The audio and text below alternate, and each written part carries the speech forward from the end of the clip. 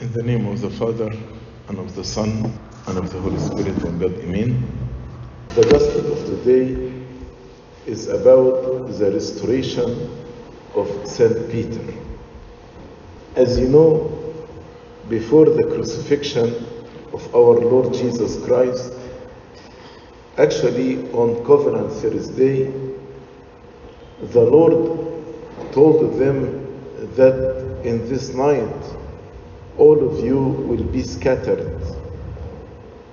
But Peter said to the Lord, if all of the disciples denied you, I will not deny you.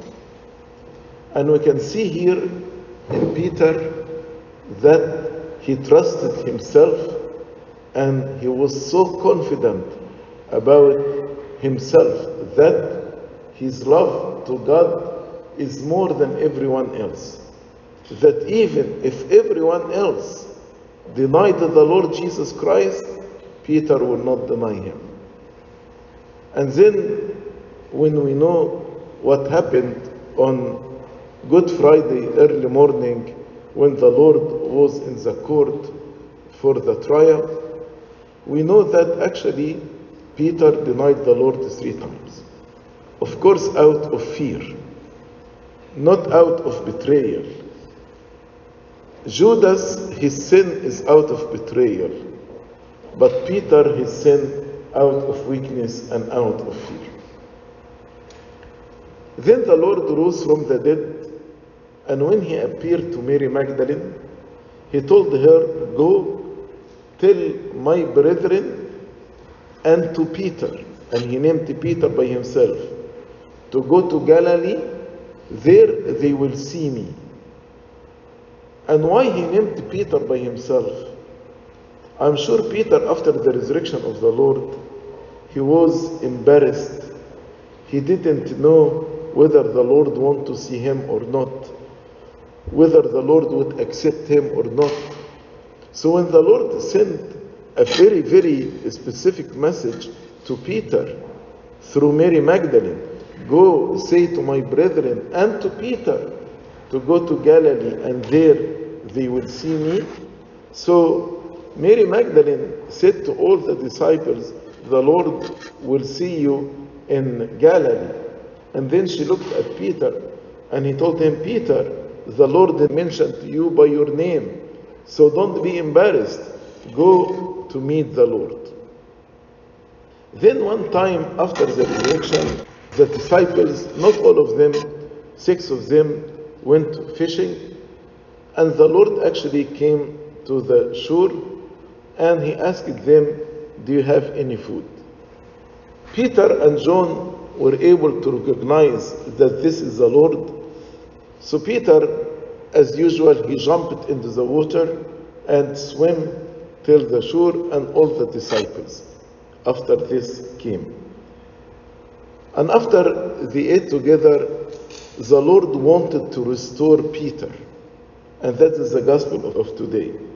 So the Lord told him, Simon, son of Jonah, do you love me more than this? And I want you to notice here, he called him by Simon, not by Peter.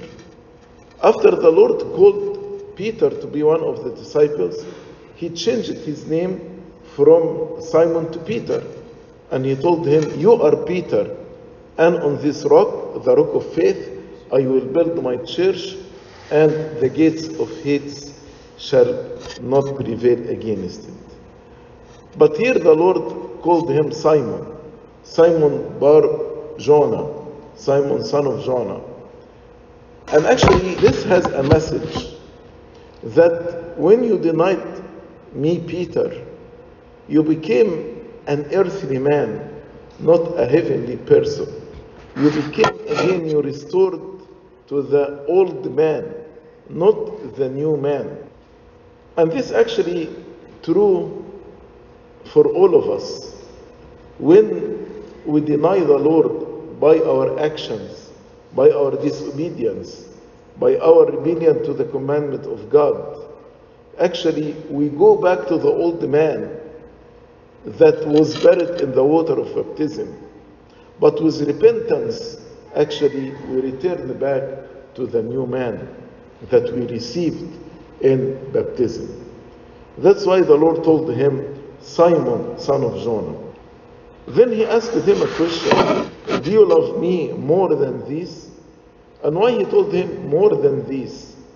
Because Peter said to the Lord, even if all of them denied you, I will not deny you. So the Lord, in a very gentle way, is confronting him, but confronting him gently. Do you love me more than this? You mentioned before that if all of them denied you, I will not deny you. But you are the only one who denied me. So do you love me more than this? And Peter, this time, replied humbly. He told him, yes, Lord, you know that I love you. And the Lord told him, feed my lambs or tend my sheep. And here actually, if I want to be a servant of God, the only requirement is to love God. He told him, if you love me, then you can be responsible of my sheep. You can be in charge of my lambs, my children. In the same way, if we want to serve the Lord, the requirement here is to have love in our heart toward God. Love the Lord your God from all your heart, all your soul, all your power. And he repeated this question 3 times. And he repeated the question, do you love me more than these 3 times? Because Peter denied him 3 times. But with these 3 questions, and the Lord told him, tend my sheep, feed my lambs, he restored him to his apostleship once again. But the Lord, as you know, the Gospel of John was written in Greek. And there are 2 words in Greek can be translated love. Unfortunately, in English and in Arabic, it's not clear. There is one word, agapan, agapi, love, and another word, philia. Philia is the highest form of love, is agape, because agape is unconditional, sacrificial, and limitless love. Unconditional gives only without any expectation to receive. But philia is mutual love, like the love between friends. It is conditional and can be shaken according to any circumstances. So the Lord actually, the first and second time, he asked him, do you love me? And he used the verb agape, which is the highest form of love. But as I told you, Peter replied in a humble way. So in his reply, he did not use the verb agape, but he used philia, as if he is confessing, I did not reach this highest form of love. Then the third time, when the Lord asked him, the third time the Lord used the verb philia, not agape. And Peter was grieved. Maybe he was grieved because the Lord asked this question 3 times to remind him with his denial that he denied 3 times. But also maybe he was grieved because the Lord lowered the level of love from agape to philia. So he asked him the 3rd time, do you love me, using the verb philia. But Peter told him, Lord, you know all things.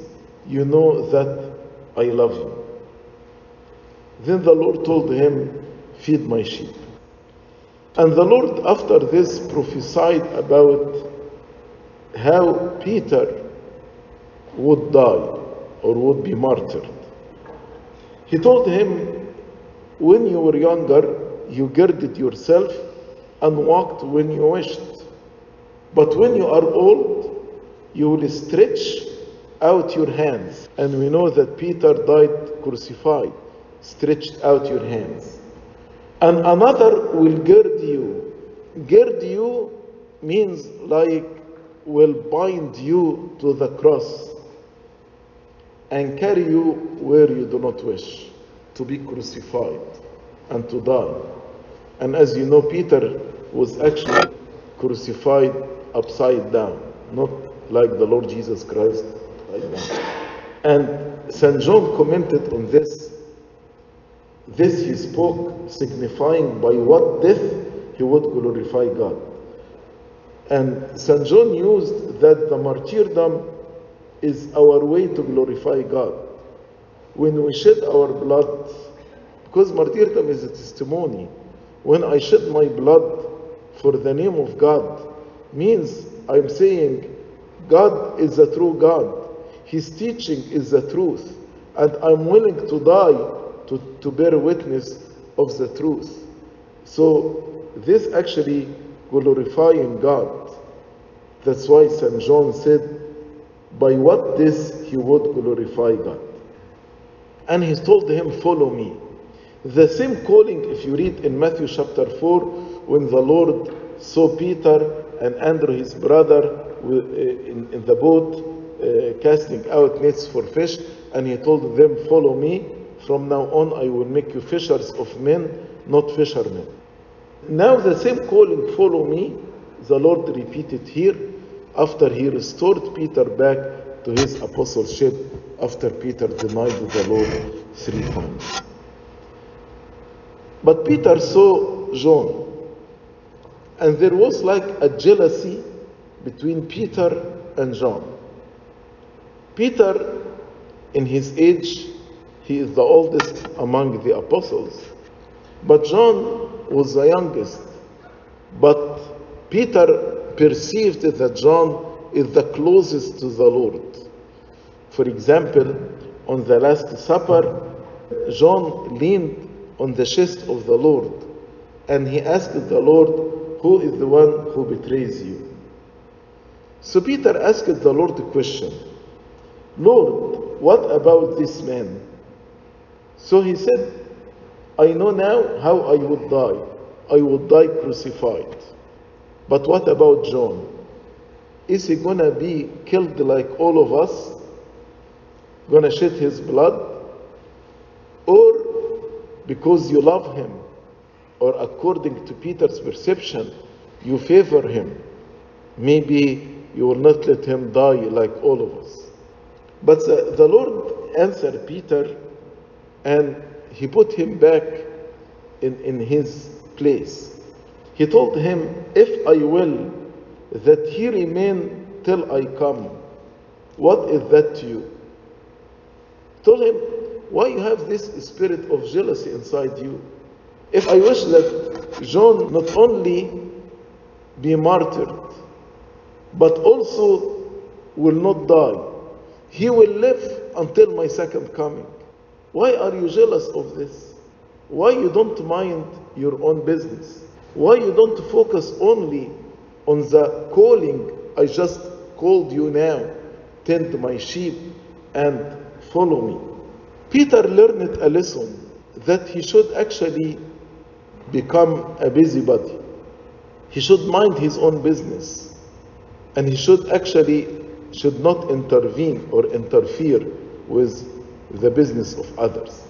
That's why in his letter, let no one among you suffer as a murderer, or as a robber, or as busybody.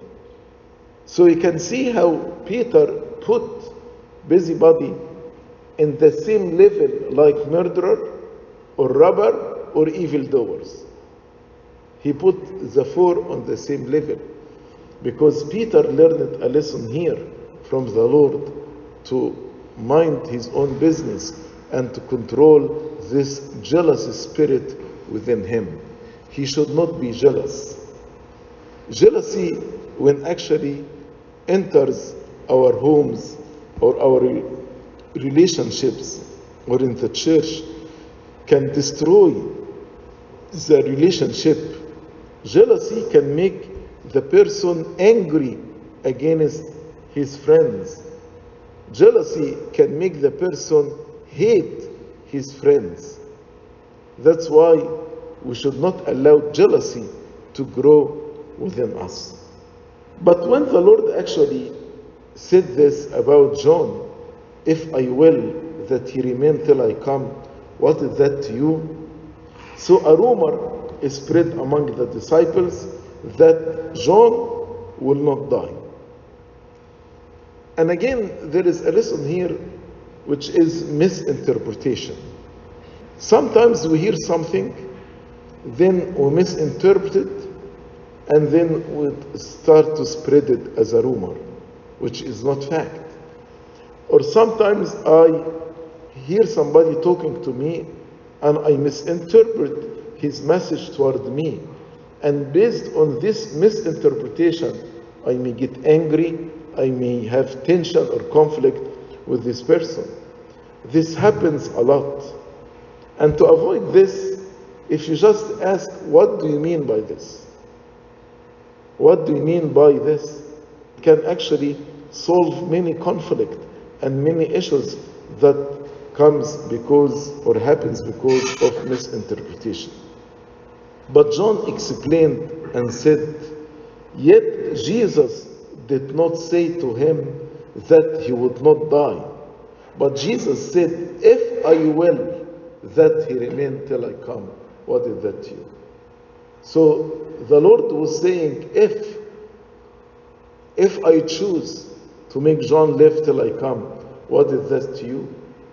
The Lord God did this with two persons, Elijah and Enoch. They did not die. So actually, if the Lord wanted to do to John, he would be able to do to John. But the Lord did not say this, as John explained. And we know that John, after he was exiled in the island of Patmos, at the end he died. Even Elijah and Enoch will come in the last days before the second coming of Christ, and also they will die. Then John concluded this chapter by saying, this is the disciple who testifies of these things and wrote these things, and we know that his testimony is true. And there are also many other things that Jesus did, which if they were written one by one, I suppose that even the world itself could not contain the book that would be written. And there is again a lesson here.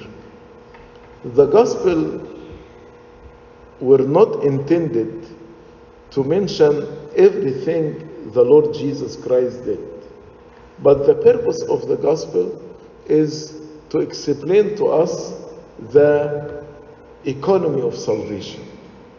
So the miracles that were mentioned in the gospel were mentioned with one purpose: to believe that Jesus Christ is the Son of God. He is the Messiah. He came to save us. He is the Savior of the world. So, not everything was mentioned about the Lord Jesus Christ, but only these things that are serving this purpose. That's why John, when he wrote his gospel, you can find the gospel of John a little bit different than the three other gospels, Matthew, Mark, and Luke.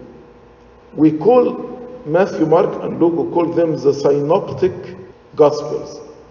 Synoptic, optic means like vision. Synoptic means the same vision. So these three gospels more or less are the same. John wrote his gospel later, in the end of the first century, after these three gospels were written.